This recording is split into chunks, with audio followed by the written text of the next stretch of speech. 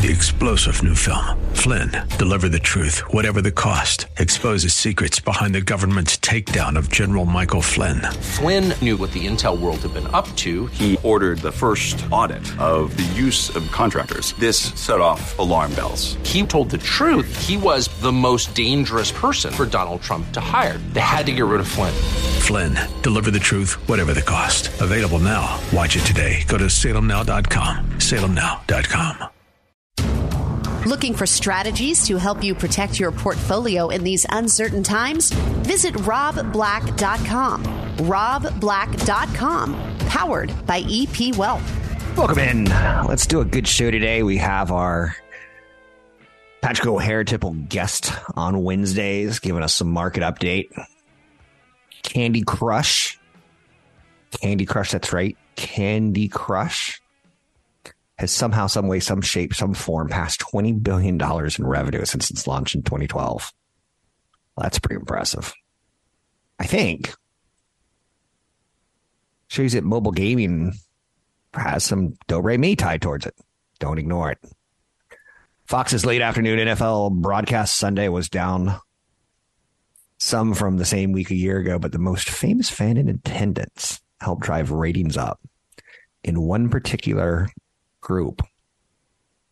Taylor Swift, just by her presence, skyrocketed the demographics for young women 18 to 49, 18 to 34.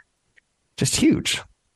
So, and Fox played up to it like, oh, look who's in the stands. And after a touchdown, instead of an instant replay, they did instant replays of her. That is a win situation for the NFL. Fans are trying to reach young women. They don't care about any age man. They want young women.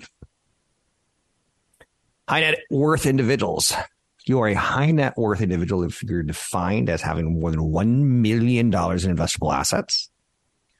I find that to be laughable because it's the same definition from 25 years ago, not adjusted for inflation. But high net worth individuals, those with $1 million or more, have a large holding. Do you know what it is right now? 34% of us. Nope, not 34% of us. 34% of our assets are in cash. That's the highest level since 2002. Now, that's good news and bad news. I'm getting 5% of my cash. Woo, that's good. Super saver. In theory, I'm beating inflation. But I'll tell you what, my costs in the last 2 years, since my kids going into high school and upper middle school, it doesn't feel like anything's on sale, if that makes any sense. But 34% cash, that's good news and bad news. Good for the saver. Good for the investor, not today, but in the future. That cash will move from cash to the stock market when rates start to move a little bit lower. That cash will move into real estate when rates start to move a little bit lower. Right now, Americans are acting like the rates are, I don't know, like your spouse came in the house and pooped on the floor and acted like nothing happened. Like, what's that? People don't like where rates have moved to. It's historically not bad. It's just in the past 10 years, it's awful. Anyhow, let's move forward. I'm still stunned that yesterday I talked about Warren Buffett saying the incredible period for America's economy is ending. I want that to sink in because I think he's the best investor of all time. He is the Michael Jordan. His cautionary comments stand in stark contrast to the typically optimistic stance on the U.S. economy. What's changed is high inflation, rising interest rates, and an ongoing banking crisis. The small banks, regional banks, they're problematic. And Jamie Dimon, who represents a big bank, came out yesterday and said, we could see considerably higher interest rates. And what he's doing is he's telling you, bank with me. I'm the safe one. There's no dislocation in my company. I'm the safest bank there is. I find that pretty interesting.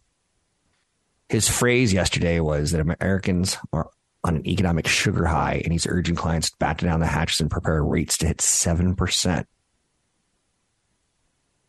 He says a lot of things that are wrong, but I like that he gets a little bit of caution and a little bit of pessimism to get into our heads. That's a good thing. It's not a bad thing. Inflation has cooled off massively over the course of the year. It still remains well above the Fed's 2% range. Latest reading was 3.7%. Central bank held its benchmark interest rates at 5.25% to 5.5%, a level last seen just before the 2007 housing market crash. Dun, dun, dun. Now you're starting to put the pieces together, right? Come on. Tell me you're putting the pieces together. All I want to do is be loved. If you were happy, you know what? Clap your hands. No. There's no clapping. NASDAQ was down 1.5% yesterday. The S&P 500 was down 1.4%. The Dow Jones Industrial Average down 1.1%. Biden took all of about 15 minutes to talk to the UAW, United Auto Workers. Trump's going to be there today. The dual visits come amidst an 18,300 person walkout in a state that could decide the next president of the United States. That's how thin of a margin it was in Michigan last election cycle. Biden backs EVs for the environment, which is going to hurt the UAW. It's really a catch-22 right now for the UAW and for the automakers. GM and Ford make a ton of money on big trucks, gasoline guzzling big trucks. Ton of money, fat profit. They lose money on electric vehicles. And with a new deal, they're going to lose even more money on electric vehicles. And you know who's going to be happy? Elon Musk, until his workers say, you know what? Why are these people making 2 to 3 times as much as we are? So short term, I think it's going to be a big win for Musk and Tesla. Longer term, there's no way GM and Ford can continue to lose this kind of money into EVs and pay workers more. There's no way. You're talking bankruptcy or spinoffs or mergers or acquisitions or something. And it sucks because, like I said, it's a kind of weird catch-22. They make so much money on big trucks. The Ford 150, the Ford 250, the Ford 350, the Ford 450. It's got wheels. Those are very profitable machines. Judge ruled Trump committed fraud in his real estate business. Strangely, and this is before he became president. I've never liked Trump on a personal level. Found his business to be a bit of a fraud. I always found that he talked big for a guy who inherited money. So for me to see that, and I would go into girlfriends' houses 25, 30 years ago when I was single, and I'd be like, 15 years ago when I was single, I'd be like, I can't date you. This guy, he's not the art of the deal. Come on. You don't really believe that, do you? Come on. So strangely, I'm happy. And now that chapter's closed in my life, I can be at peace. What I didn't like was 25 years ago when I started this show, is a lot of people would see what he does on infomercials and they'd be like, I want to get into real estate. I want to be a real estate developer. So strangely, that story made me happy. Again, not political, Republican or Democrat in any way, shape, or form. I like moderation and moderation. JP Morgan settles a sex trafficking suit for $75 million. That's amazing. That got a little bit too far along in the process before a settlement came along. So here's the story here. Banks have banks and brokerages have kind of a legal obligation. Like if I were to say, hey, I want to sell, I don't know, that's a tough one to say. If I start doing things without telling my spouse and it looks like I'm not telling my spouse, or I say, can you wire me money down to Mexico? I'm on vacation. How much you need? $2 million?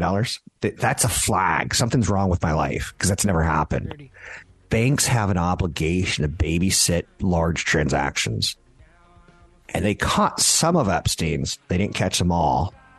And that's why they're settling in court. Doesn't mean that anyone saw something.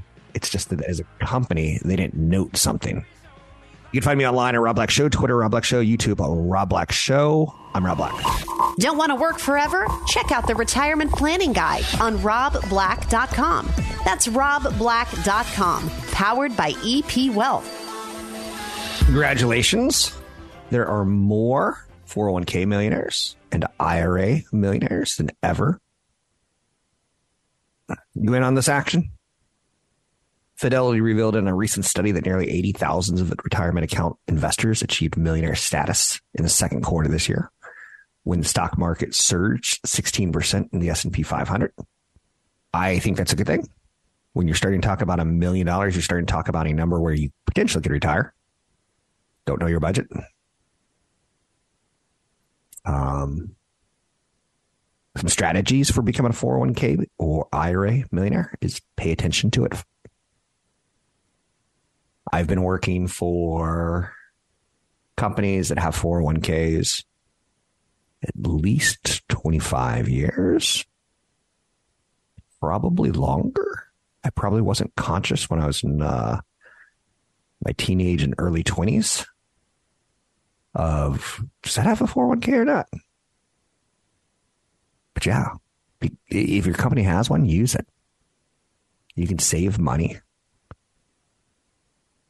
Not paying federal taxes. It grows tax free if there's any capital gains or dividends. Then when you comes to retirement, you're probably not in your top income bracket. So you're paying at a lower tax. Another thing you can do is pay yourself first. I've done the show for 20 plus years. And I've gone through a lot of people in the radio industry, like what are called board operators or producers. And every one of them is younger than me. And every one of them, I'm like, take advantage of the 401k. Take advantage of the 401k. Take advantage of the 401k. Those who did don't regret it. Those who don't won't retire well. Pay yourself first is a good piece of advice. Automatic contributions into retirement accounts, 10 to 15% of your income, up to $18,500 per year. That number scales higher every few years. If your company offers 50% of your contribution match up to 5%, or if they match 3%, or if they match 6%, take advantage of it. Free money is free money. Never ever touch it.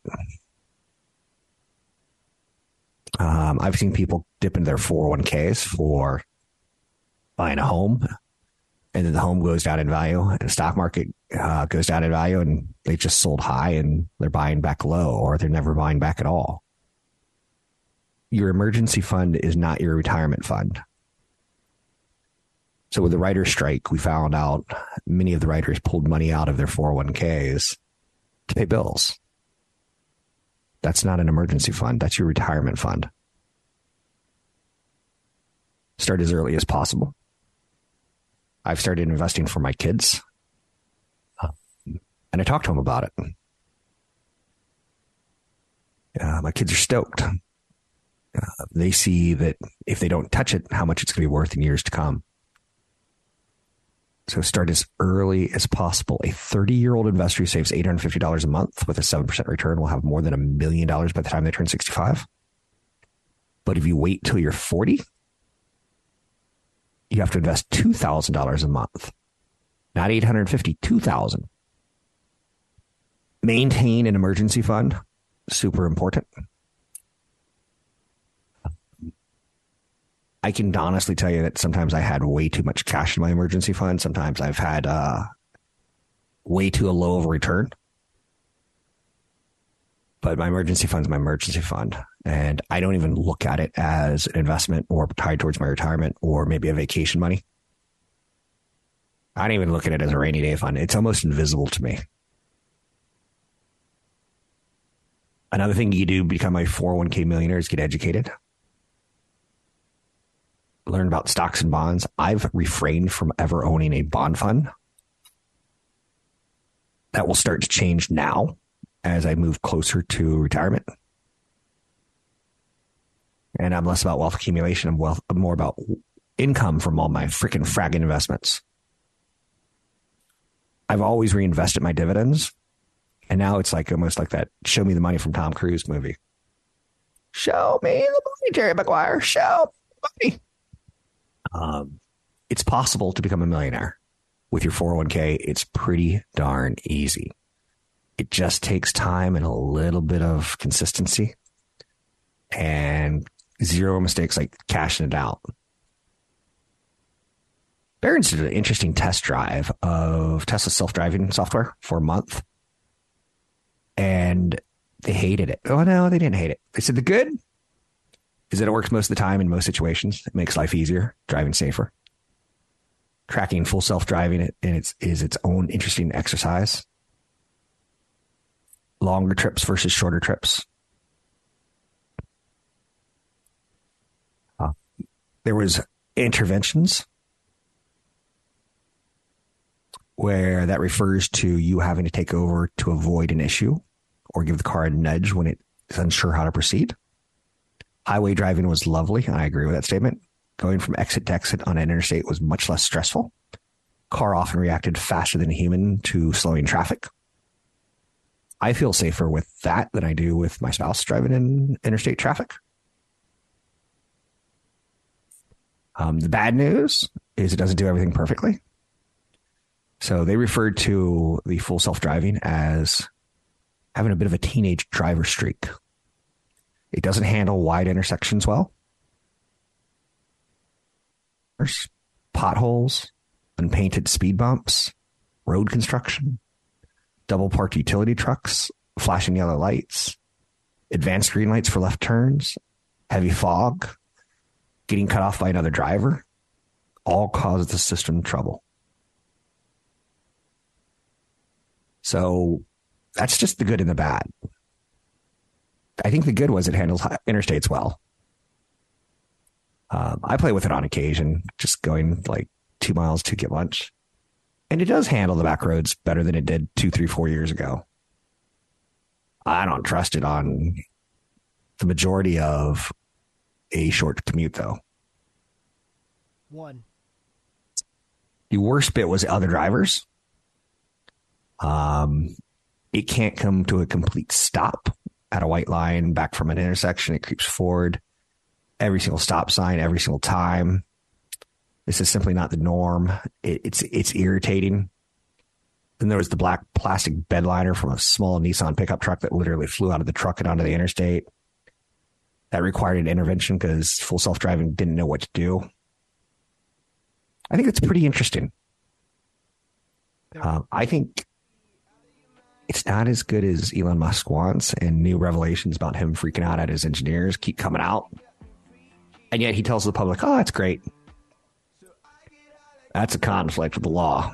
You can find me online at Rob Black Show, Twitter, Rob Black Show, YouTube, Rob Black Show. I'm Rob Black. Visit the Rob Black Show online at robblackshow.com. Listen to archived podcasts, market updates, and information from EP Wealth certified financial planners online at robblackshow.com. I'm Rob Black, talking all things financial, money, investing, and more. It's Wednesday. That means it's Patrick O'Hare time from Briefing.com, a reliable source for domestic and international news. Especially tied towards the economy. I start my day each and every day with page one. I end it with a big picture written by Patrick O'Hare, who still writes. Not a lost art. It is a art, though. Mr. O'Hare, how are you? Hey, Rod, I'm doing just fine. Thanks. Good to be back with you.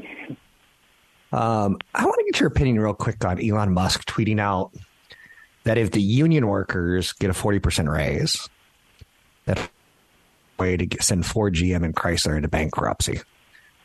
It was kind of a shot at Biden because Biden just said these folks certainly deserve it. Elon Musk and Joe Biden don't really have a great relationship, even though Joe Biden says let's make more EVs. The car companies are losing money. I remember back in the 80s and 90s, we kind of thought like we need to lose these automaking jobs and retrain auto workers, because it's a money-losing proposition in the long term that we're going to lose to robots in other situations. Do you remember going back into your past and like, it's not the same issue again, but it's a problem. What are your thoughts on the strike and Elon Musk basically saying, don't put these guys out of business.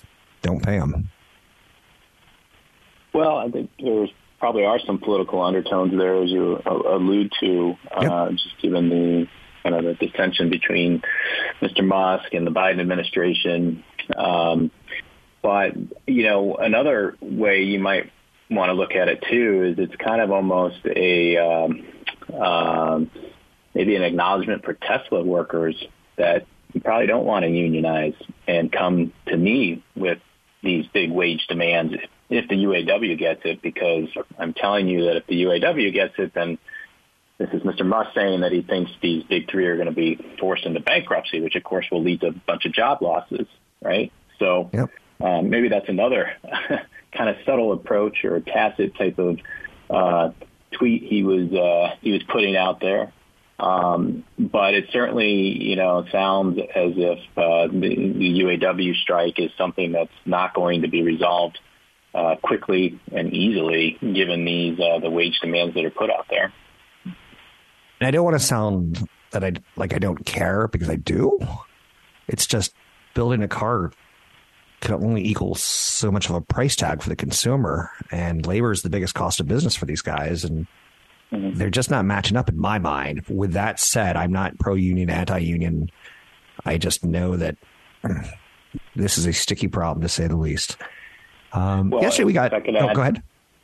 Yeah, I was going to say, just adding to that, I mean, there will be a price to pay by somebody. When prices go up for labor, the consumer is ultimately going to, be contributing, if you will, to these pay increases, because companies are going to want to protect profit margins as much as they can.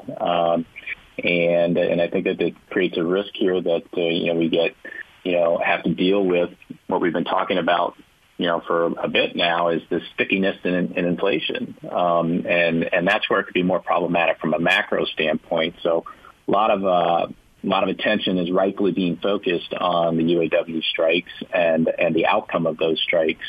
So as you can see even today, right, we had the news that the Writers Guild of America reached its agreement with the studios. And that was just kind of just background noise in terms of what was going on there. And, respectfully speaking here now, not background noise of people that are involved in that strike, but I'm just saying from a macro standpoint, there wasn't a lot of attention. President Biden didn't go join the picket line for the writers, but he did show up on the picket line in Michigan to join the UAW, because really the reach of that auto industry is so extensive across the country that you do have to keep your focus on it, because it does have potentially some larger macro implications, once it gets resolved, for better or worse. Let's focus back on your wheelhouse, your Page One article that you start each and every day with. You pin this article early, talk about yesterday's market, today's market, what's going on. What do you see from today's market that we need to be highlighting? Well, I think you see, again, it's a little bit more of a tentative trade. I mean, you kind of had an assumption maybe you might see a little bit more stronger rebound-minded action based on what was happening in the equity futures market this morning. And, you really didn't get a lot of conviction off the open here. And part of that you can tie back to the fact that the 10-year note yield, which was trading lower ahead of today's open for the stock market, reversed course in pretty short order and went right back up to where it, settled yesterday, up around 4.55%. And sure enough, that took some of the steam out of the market here. And I think, one of the items I drew the reader's attention on Page One here is how it's Cody had this uptick in oil prices this morning too. That was, again, just kind of hanging in the background there while we were all looking at the equity futures market trading higher, just because a lot of people thought the stock market was oversold on a short-term basis and due for a rebound. But you can't really ignore those rising oil prices either, because we have to remember they were part and parcel responsible for for the jump we saw in market rates this month, and the fanning of inflation worries and inflation expectations, perhaps getting unhinged should those oil prices continue to go up. And so I think that remains a focal point for the Treasury market. It will remain a focal point for the Fed.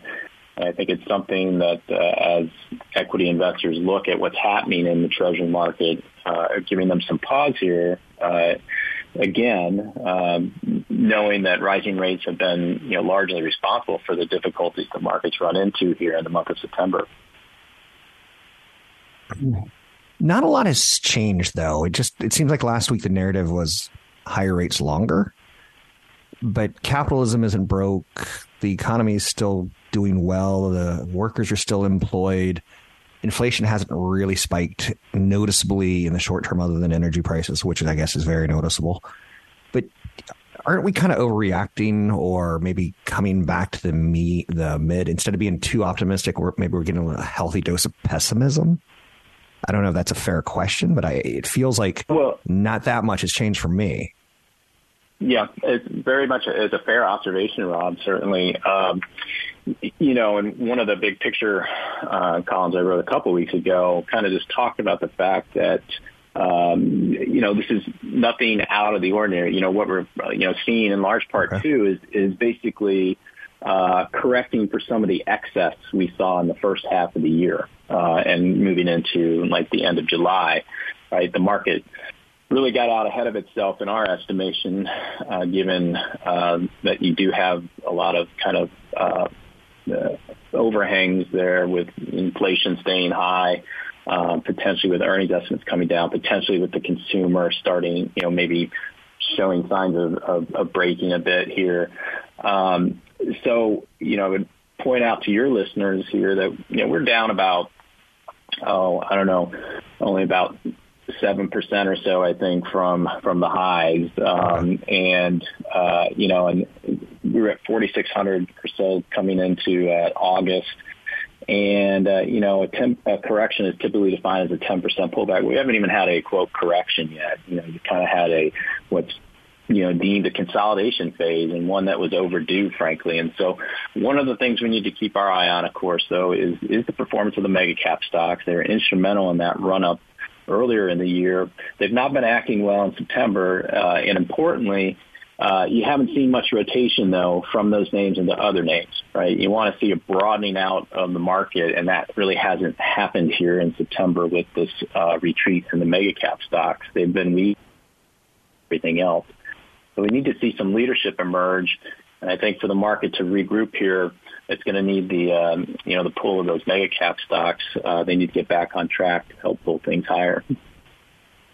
I took up a lot of your time this morning talking about the UAW. Is there anything you want to talk about to finish our last 2 or 3 minutes? Well, one of the things that it's been kind of bandied about here with the strike is the potential that as you kind of work down the inventories that are available right now and you kind of shut off parts and distributions, it's just the worries that you might see inflation pick back up in terms of auto prices, and it kind of bleeds into an idea I'm turning over my head right here. It's sort of about the specter of stagflation perhaps happening in the U.S. economy. Not convinced of it yet, but stagflation being a period where you have slower growth, higher unemployment, and higher prices. And, with the oil, issue that we have here, Saudi Arabia and Russia holding back production, prices, moving higher, something we have to consider maybe that becomes a risk for both the stock and bond markets here as we look ahead. So, look maybe to flesh out that point in the big picture column this week. We still have 1 more minute. Is there any last tips or hints or tricks? Well, just have to be mindful that, we do have during this setback here, we talked about before, kind of been a fan of the equal weighted S&P 500 this year. It's basically flat on the year, though. Trailing that market cap weighted S&P 500 by a significant margin. But there is some value, we think, accruing there at the equal weighted level, and something for long-term investors to be mindful of as we kind of see the market pulling in here. Thanks very much. It's Patrick O'Hare with Briefing.com. It's Briefing.com, a reliable source of domestic and international news that you can use. I use it every day. He is gracious enough to give us time and some insight. I think you should check out their website, top-notch quality. I personally like the in play throughout the day. I don't use a lot of that content on this show, but you can learn about what's happening with the Senate Banking Committee and how they're approaching marijuana moments. Like some really fun stuff in there. Anyway, you can find out more at Briefing.com. That's Briefing.com. This interview featured on The Rob Black Show is brought to you by EP Wealth. Learn more at robblack.com. I'm Rob Black, talking money, investing, and more. Thanks for listening to the show. There was an interesting statistic that I played with incorrectly at the beginning of the show. It's kind of like an error and omission. High net worth individuals, do you remember that part? Defined as those with $1 million or more investable assets, held 34% of their portfolios in cash as of January 2023. I said that's a good thing because ultimately that cash will go into the stock market or into the housing market when interest rates start to go lower, and they are no longer rewarded for keeping cash in money markets or treasuries. But what I forgot to mention or draw attention to is this was at the start of January 2023. This was before the market went up huge. So some of those high net worth individuals made a mistake. Now, the market corrects back into negative territory, which it does not look like it will. They would be right. But if it doesn't, they underperformed. Redfin CEO commented on the housing market yesterday on CNBC late. He said affordability is at 4-decade lows. He says prices keep going up. Usually in a downturn like 2008, people don't want to sell, but they had to sell. Sales volume crimp will last a long time. He also said there's a relief in the sense that home sales can't go much lower. He also said you can make profits in down markets, but you have to reduce costs. More people are moving to lower tax places with longer commutes. That's pretty good insight on real estate. I'm not saying it's perfect because real estate really is a local kind of market.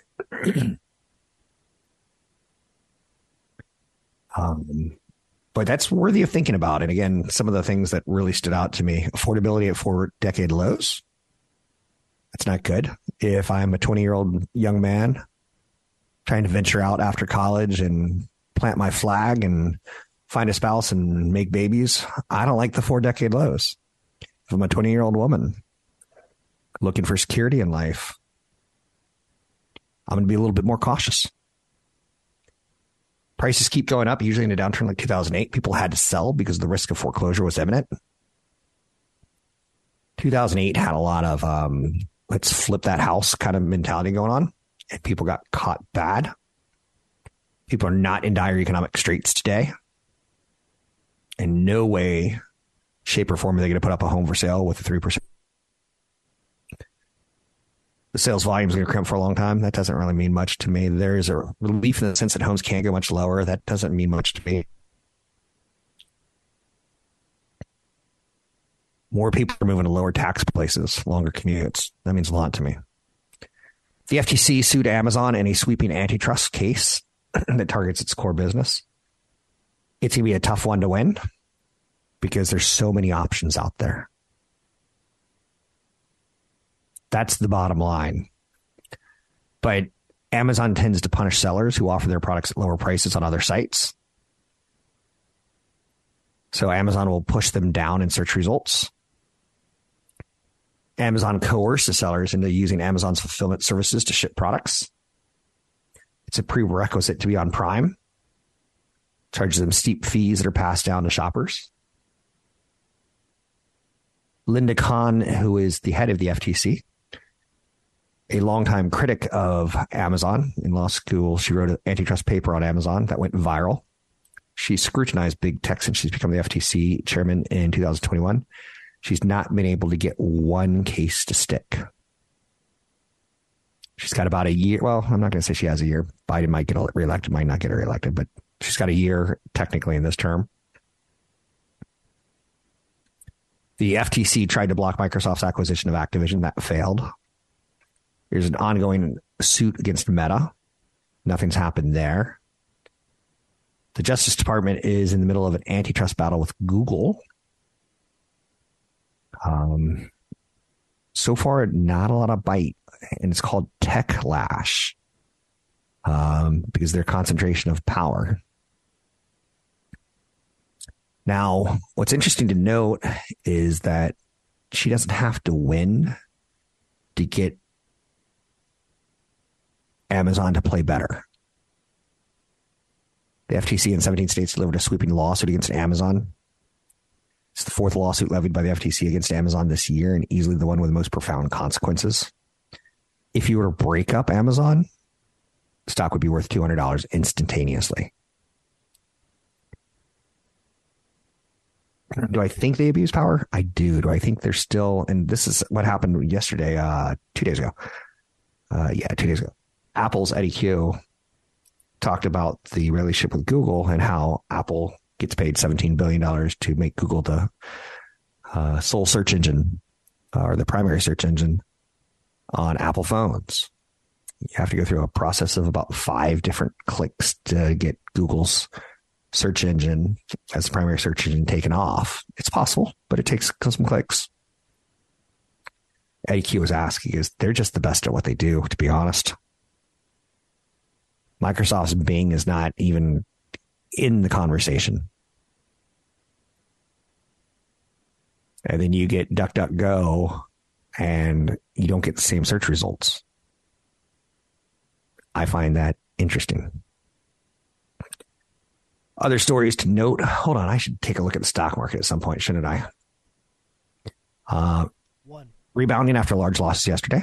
Treasury yields are moving, coming off their lows.